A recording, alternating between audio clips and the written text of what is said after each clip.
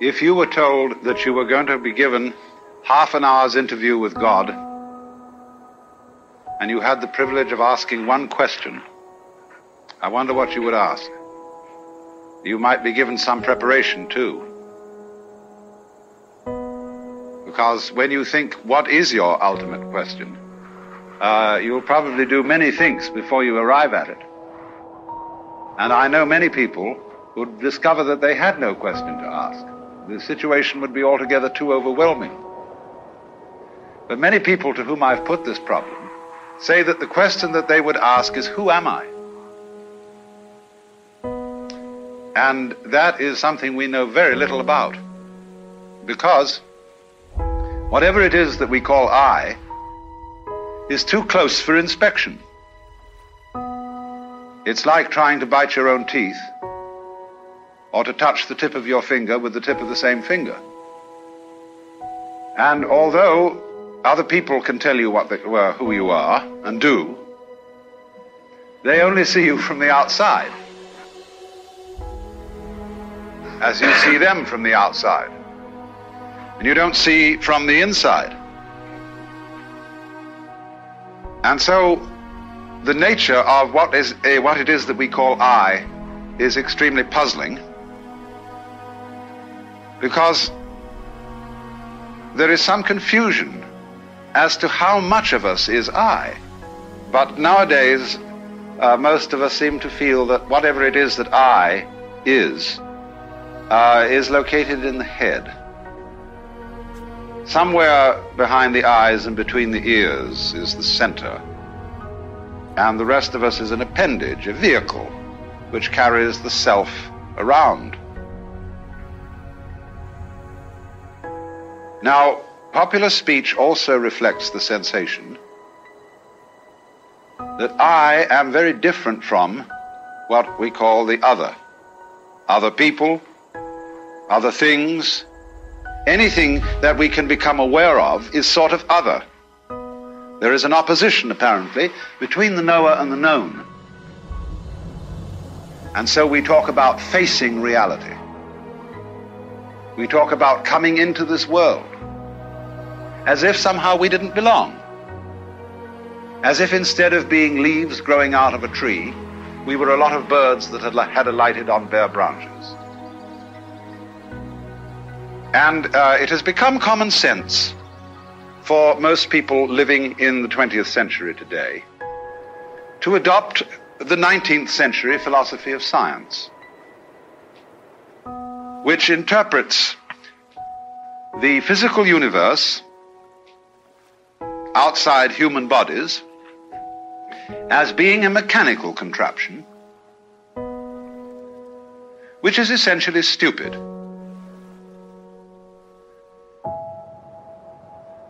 Unfeeling, automatic, composed of mainly geological elements, rocks, gases, and so forth. And therefore we feel rather alone and left out of this thing, in contrast with the ideas of Ptolemaic astronomy.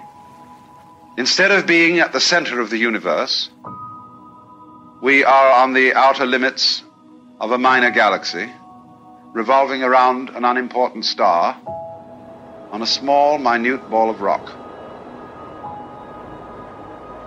And therefore, that astronomical way of looking at things is simply overwhelming.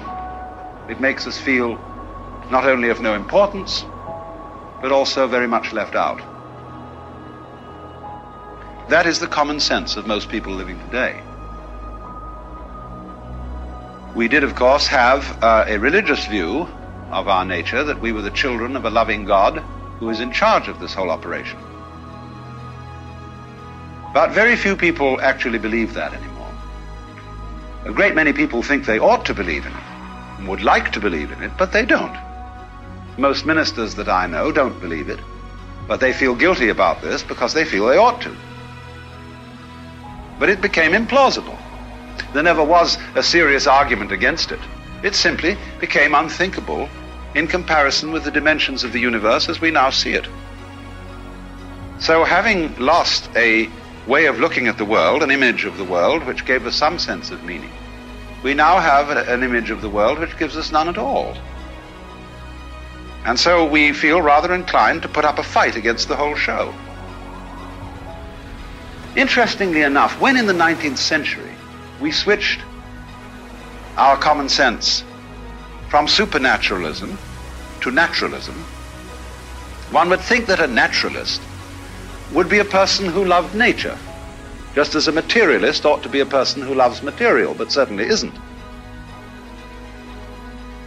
With what is called the philosophy of scientific naturalism, so as to say, what you are functioning as a rational ego with values and with a capacity to love is simply the epiphenomenon of a purely mechanical process. Too bad. So as a result of this so-called naturalism, we began to put up the most whopping fight against nature that was ever engaged in. And that fight is an expression of our fury and of our feeling of being left out. So that the technological experiment, which became possible as a result of the mechanical sciences, has largely been conducted in a spirit of rage. And the results are evident all around us. Because we are in a position where we realize that we cannot help interfering with the world. To be alive is to interfere. You must interfere. You cannot go back and say, hands off nature, let's leave it all alone. Because you're stuck with it, especially once you've started to interfere in a major way. We have so altered our environment that there is no hope for it but to go ahead. But we can, to some extent, change direction. But the only way that I can see of our effectively changing direction is through a transformation of the feeling that we have of our own existence and of what we mean by I. Because what we think of as I is much more a symbol than it is a reality. The whole mind-body is much more than anything we mean by I. I largely stands for your personality, your role in life. So when you speak of being a real person, it really means being a genuine fake. Because the personality is only the front. What is behind it? Well, of course, the organism is behind it. The whole organism. And we must be very careful not to confuse the organism with various symbols that we have for it, because those symbols can be extremely misleading. If we say the organism is the body, what we usually mean by the body is an impoverished meaning. When we speak of my body, that is an unenriched meaning of the word body. Because what you really are as a body, as a living organism, is not some sort of separate existence coated by a skin which divides you from the rest of the world. When actually, from a biological point of view, the human skin and all skins are osmotic membranes. You are much more like a whirlpool in a stream. You flow. You are a process.